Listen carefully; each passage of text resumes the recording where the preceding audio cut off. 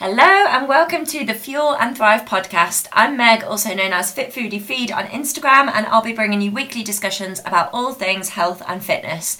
My goal is to equip you with the knowledge and the confidence to make empowered decisions so that you can achieve the results that you've always wanted whilst living a happy life. So without further ado, here is today's episode. Q&A today. Got a few good questions.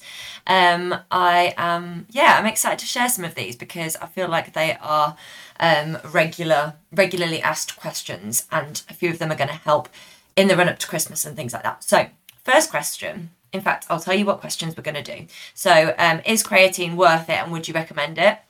And then we've got things to think about and reflect on when you're over your calories and thinking, fluff it. And I'm going to say fluff it because I just go funny when I swear on in front of people. Not in person, anyway. And third question is how long to stay on a workout plan. And fourth question is about training fasted and whether you should do it, whether there is any detrimental effects or any consequences. So first question, is creatine worth it and would you recommend it? And the answer is yes, I would. It is an excellent, well-researched supplement. Basically, what creatine does is it improves the body's ability to generate ATP, which is adenosine triphosphate, which is the body's preferred source of energy. So it's really beneficial for like high power output things, so like strength training, high intensity style training, sprinting, things like that. But the way it works, it does draw water into your muscle cells. So you will probably experience some water retention if you do start taking creatine. This is fine. It doesn't matter. And actually, if you don't get a bit of water retention when you start taking creatine, it's probably a bit of a sign that it's not really working as it should do. So I think there are some like creatine. And when I talk about creatine, I'm referring to creatine monohydrate, which is the only one I just kind of recommend. And I would suggest taking it in powder form. I did look at the creatine gummies, the little sweets that you can take, but on My Protein they are expensive. For one, I work with My Protein, but I will just say they are too expensive. And you have to take something like 8 per day, which is ridiculous. So even though the gummies are quite nice tasting, like little sweets, I wouldn't recommend that. I would just say to go for the cheaper option, which is just powder. It's really easy to take. You need 3 to 5 grams per day. Some websites and stuff like that will recommend a loading phase. I don't think it's really necessary personally. I think just start taking 3 to 5 grams per day. It will cause a bit of water retention, but it's not all about the scale weight, and it doesn't matter. And as long as you've got that in your head, then you can kind of just disregard that a little bit. 3 to 5 grams per day. Don't bother with a loading phase. There is also lots of research suggesting that it does improve like brain function as well, and like cognitive abilities, which is really interesting. And I don't know a lot about it, to be honest, but I did read something and it was saying that for vegetarians, particularly the brain functioning side of things could improve because you can get some creatine in your diet from things like red meat, fish, some other things, but generally places that, animal sources.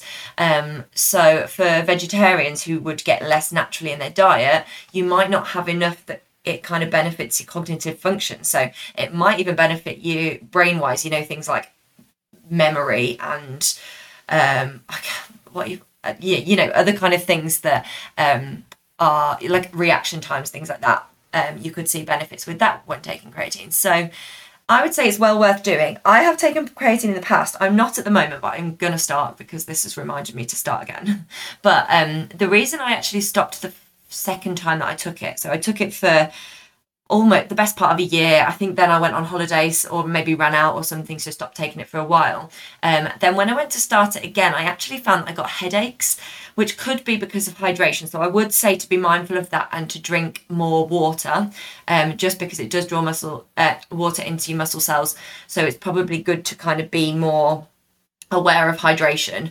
Now, I don't know if my headaches were to do with that or not. It could have been other factors affecting it and it could just so happen. But I basically stopped taking it, and I wouldn't say headaches went away because I am prone to getting headaches, particularly when I was on the pill. So that's another reason for me coming off that. But yeah, it's interesting. It's just worth considering. But I did do quite a lot of Googling around it at the time and a bit of research into it.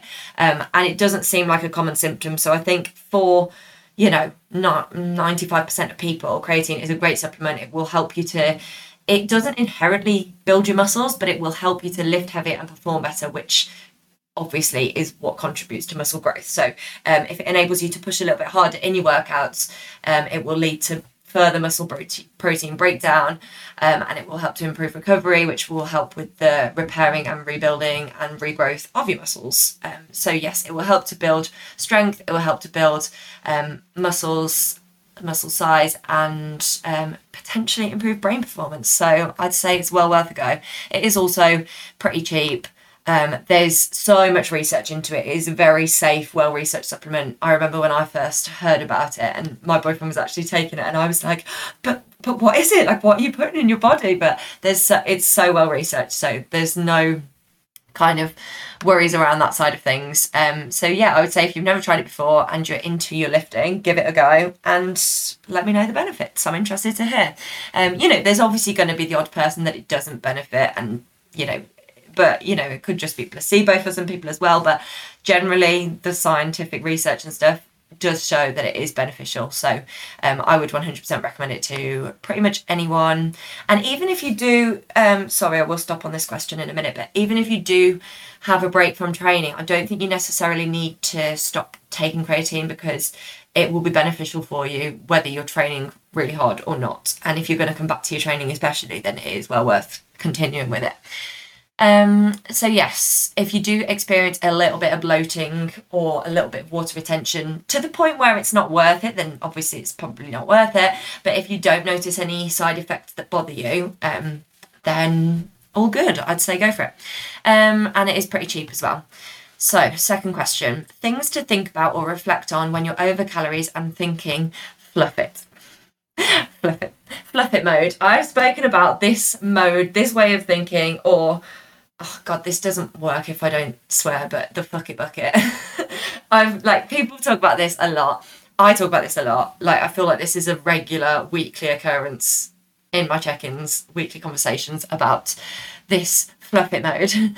So basically, if you go over calories, or just for whatever reason you slip into this fluff it mode and you end up overeating that day for whatever reason, now this is where you've got to just think rationally and basically stop being ridiculous. So many people will eat like 100 or 200 calories over their daily goal, assuming that the goal is weight loss here.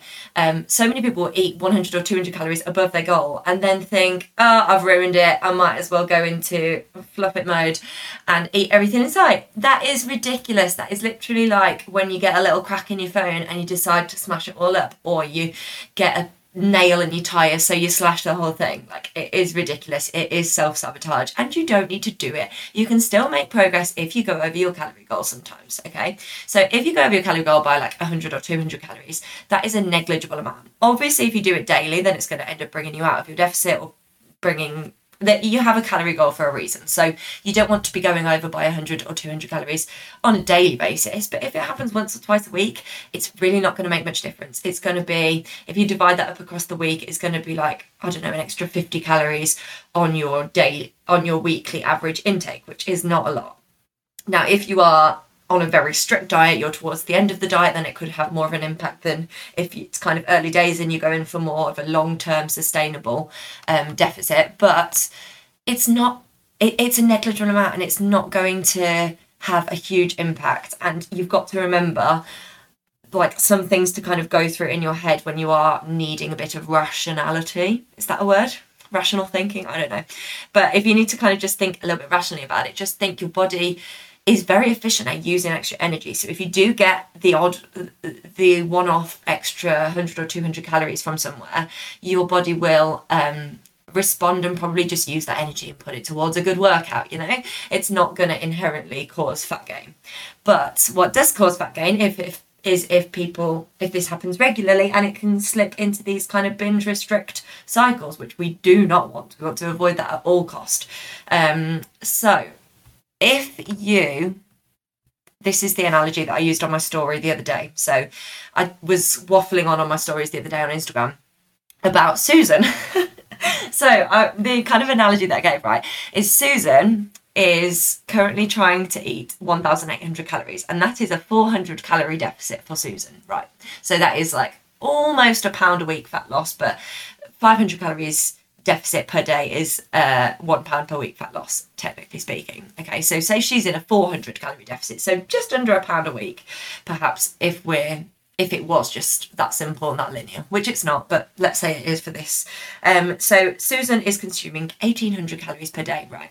So one day, she sticks with 1,800 calories every day across the week, but one day she goes out for a curry on a Wednesday night for her sister's birthday, and she consumes 3,000 calories, right? Which is very easily done if you have a curry and all the works with an arm bread and a rice and a few beers or whatever it is, glass of wine.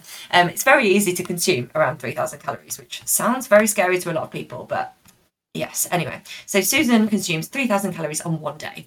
But what she has done is had 6 days eating 1,800 calories. So that is a 400 calorie deficit, you remember me saying. So 6 times 400 is 2,400 calories, right? So she is already like minus 2,400 calories from where her maintenance calories would be. She's already in quite a hefty deficit across the week. If she has one day that is 800 calories above her maintenance, remembering that her maintenance is not 1,800, her maintenance is 2,200. So if she has 3,000, that's 800 calories above her maintenance. So if we kind of add that 800 calories to the minus 2,400 calories, so we're kind of combining the deficit across the 6 days with the surplus from one day, then that still leaves her at a 1,600 calorie deficit across the week. So she's still in a deficit, and 1,600 calories, so that is around just under half a pound of fat. So you can still be making progress there.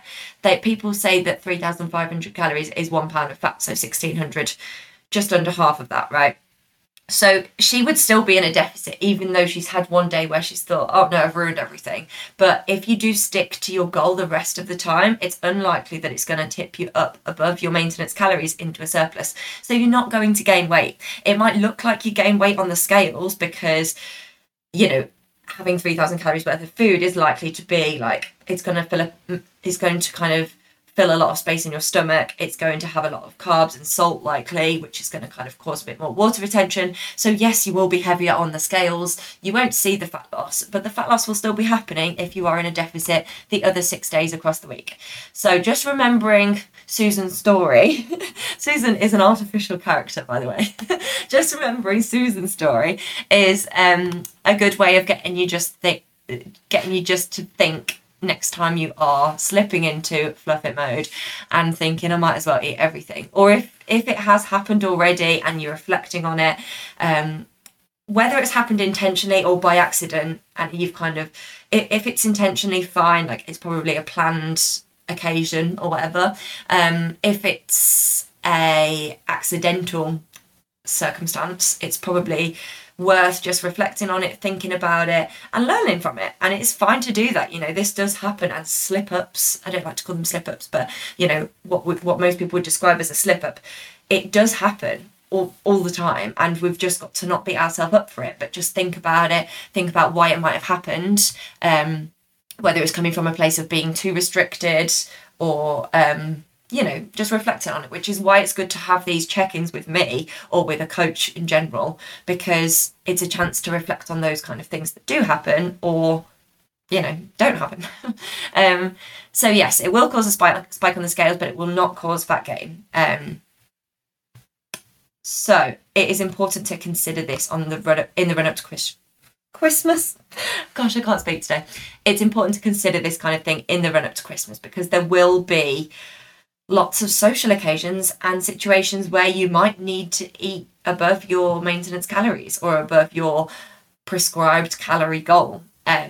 So it's important to remember those kind of things.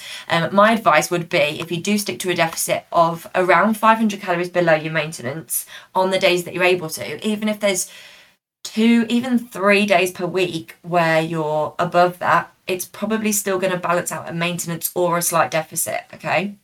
So, yeah, as long as you're kind of controlling your food intake and sticking to the goal on more days than you're not, then it's likely that you're not going to sabotage your progress. So I would say it's obviously a good idea sometimes to kind of cycle calories.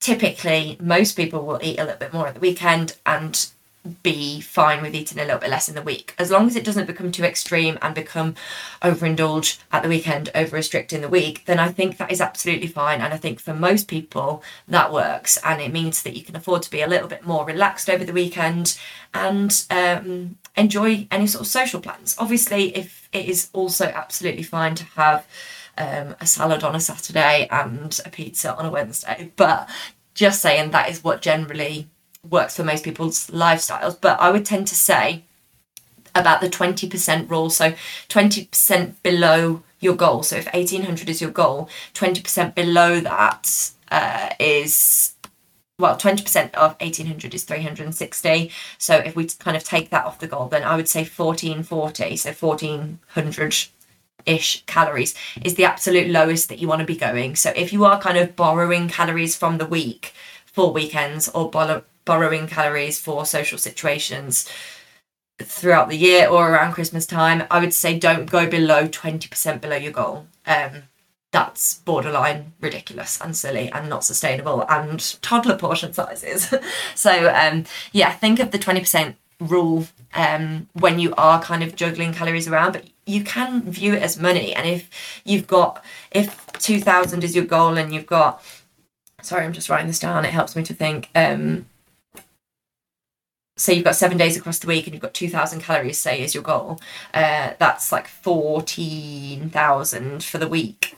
You can divide that how you want. You can divide it into maybe like 1,600 Monday to Thursday, and then maybe Friday to Sunday. You might go a bit higher. It is just worth considering that water retention and that extra food in your body that is going to make you a little bit heavier on the scales. So I would actually say for the month of December, if you've got lots of social plans and you do find that you struggle to kind of look at the scale weight and not be affected by it, might be a good idea just to not weigh over that time and just to stick with your goal as much as possible.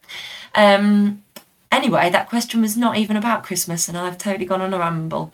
But yeah, the moral of that story is just to get a grip of yourself, stop being ridiculous, stop self-sabotaging, and move past it and learn from it. So yes. Question number 3. Question number 3, how long to stay on a workout plan? So this is relevant for people in the group that will be finishing in the next week or two, next couple of weeks, and whether you should kind of continue with your workout program from that. It also flagged up to me when I started this group that not everyone knows that you should kind of stick with the same workout plan for a given number of weeks, and you should not be switching your program week on week. Lots of people think that you need to be doing something different every session to stimulate your muscles or to keep it exciting and keep your muscles guessing. This is not true. This is such a myth. You need to be sticking to a workout plan to be able to see progress and to be able to make progress, really, because doing random exercises or new exercises, when it's a new stimulus on your body, you're going to get sore. Like, this is why I tend to say to people, the first week of your workout program, you want to take it a bit easy, maybe work around 70% of your usual weights, because yes, you will get sore. The DOMs will be real. So yes, I would say work around 70% the first week. Second week, you can start pushing and start up in the weights, but it will be a time where you need to be making sure that form is on point and that you are performing the exercises with the correct technique, because if it is new exercises, you will need to be making sure that you are performing the exercises correctly in order to be doing them safely and to be, maximizing the amount of stimulus that you can get from those particular movements. So I would say first couple of weeks, even the first 3 weeks, perhaps you're just figuring it out, you're getting to grips with the form, and yes, just kind of starting to build up the weight. And then around week 3, week 4 is when you can start really focusing on building the weight and applying progressive overload, which is either increasing the weights, sets, reps, or maybe even decreasing rest times or increasing the intensity. But generally, I would say the best forms for progressive overload are increasing the weights. And I'm not talking 5-10 kilogram jumps. I'm talking literally like if you're doing a squat or a deadlift, like 1.25 or 2.5 kilogram jumps. So yes, you want to be progressing the weight, increasing the weight, or I've lost my trail of thought, or increasing the number of reps. So sticking within the prescribed rep range, but increasing the reps. So that, and then once you've kind of got to the top end of the rep range, then you can up the weights again. So that is how we kind of improve and progress. And the way to kind of see the progress in that is to do the same workouts each week, whether that's 2 per week, 3 per week, 6 per week, you know. I generally say the sweet spot's probably around 4 per week, but obviously that depends massively on the person and the your lifestyle. But yeah, I would say you want to be on a program for a minimum of 6 weeks, and I would say anywhere up to about 12 weeks. Some trainers would have you on the same program for up to like 16 weeks, but I would say 12 weeks is probably the maximum. That's probably when you start to get a little bit bored and you need to change it up just for enjoyment purposes. Your recovery might start to be compromised, and it's probably where the kind of maximal adaptation will occur. You know, if you're consistently working on your squat for 12 weeks, I would probably say to have a deload week at some point in the middle there as well. But if you're consistently working weekly on the same movement, you might kind of get to a point where you're really struggling to improve and you need to switch it up, perform a similar version of the movement but a slightly different exercise, and then come back to it again in the next kind of cycle of your training. So yeah, I would say after this 8-week block, maybe do another few weeks on your training plan if you're feeling like you can, and then you'd probably want to switch it up. But when I say switch it up, you're still going to keep the core movements in there. You might not always have a squat in your program, but you will have a squatting pattern. So you might have a leg press, or you might have like a sumo squat, or a Smith machine squat, or a goblet squat. You know, you're going to keep the same kind of movement patterns in your workouts, and you should always have some sort of squat unless you have an injury. Like every training program I've ever done will always have a squat pattern in it. It will always have like a vertical press, a vertical pull. So a vertical press being like a shoulder press, an overhead press. It will always have a vertical pull, so some sort of pull down or pull up. You'll always have a horizontal push, which would be like a press up, a bench press, a dumbbell bench press, you know, or perhaps a vertical pull. So not a vertical, horizontal pull. So maybe like a bent over row, or a cable row, or a seated wide grip row, or something like that. And then you will also have some sort of hinging, so some sort of deadlift as well. And I would just say that's kind of what makes up a successful, overall, balanced training program. Yeah, they're kind of your basics. And then you have your isolation exercises or accessory movements as well on top of that. But generally, that is what makes a well-rounded training program. So yeah, I think I answered the question of how long to stay on a workout plan. I would say between 6 to 12 weeks. That's my answer, depending on enjoyment, recovery, etc. And the final question I'm going to answer is about training fasted. So this is more a topic rather than a specific question. So some people will say, it depends on your goal, of course, but some people will say that to burn fat and to be losing fat, it is good to train fasted. This is a load of rubbish, to be honest. I mean, it's not a load of rubbish, actually. It's kind of true, but not true. You will burn more fat when you have less glycogen stores, and glycogen comes from carbohydrates. So when your body's not utilising carbohydrates for exercise, it will burn fat. It will use your fat stores. But this does not mean that you are, you know, losing body fat. It is not a correlation. It sounds like it should be, but it's not. If that was the case, like, you would only eat fat, right? You would just eat loads of fats and then burn loads of fats, but that's not the case. So it is, I would say it's down to personal preference. So if you are someone that really enjoys training on an empty stomach, you feel more comfortable, you feel like you can push in your exercises, you can train at higher intensity because maybe eating just before a workout or eating, you know, close to a workout makes you feel a little bit sick, fine. Eat, you know, train without eating before it. But I would say, and this is obviously typically aimed at people that eat in the morning, if you're training fasted at 4 p.m, we need words. But no, assuming that you're training in the morning and you are not someone that likes to eat before your workout, that's fine. You know, it's not optimal. I would say eating something is going to improve performance, but if you know, if that is what works for you, that's what helps you to get into the gym, and that's what helps you to get your workout done and feeling pretty good, then it's fine. You know, you're still going to be able to make progress.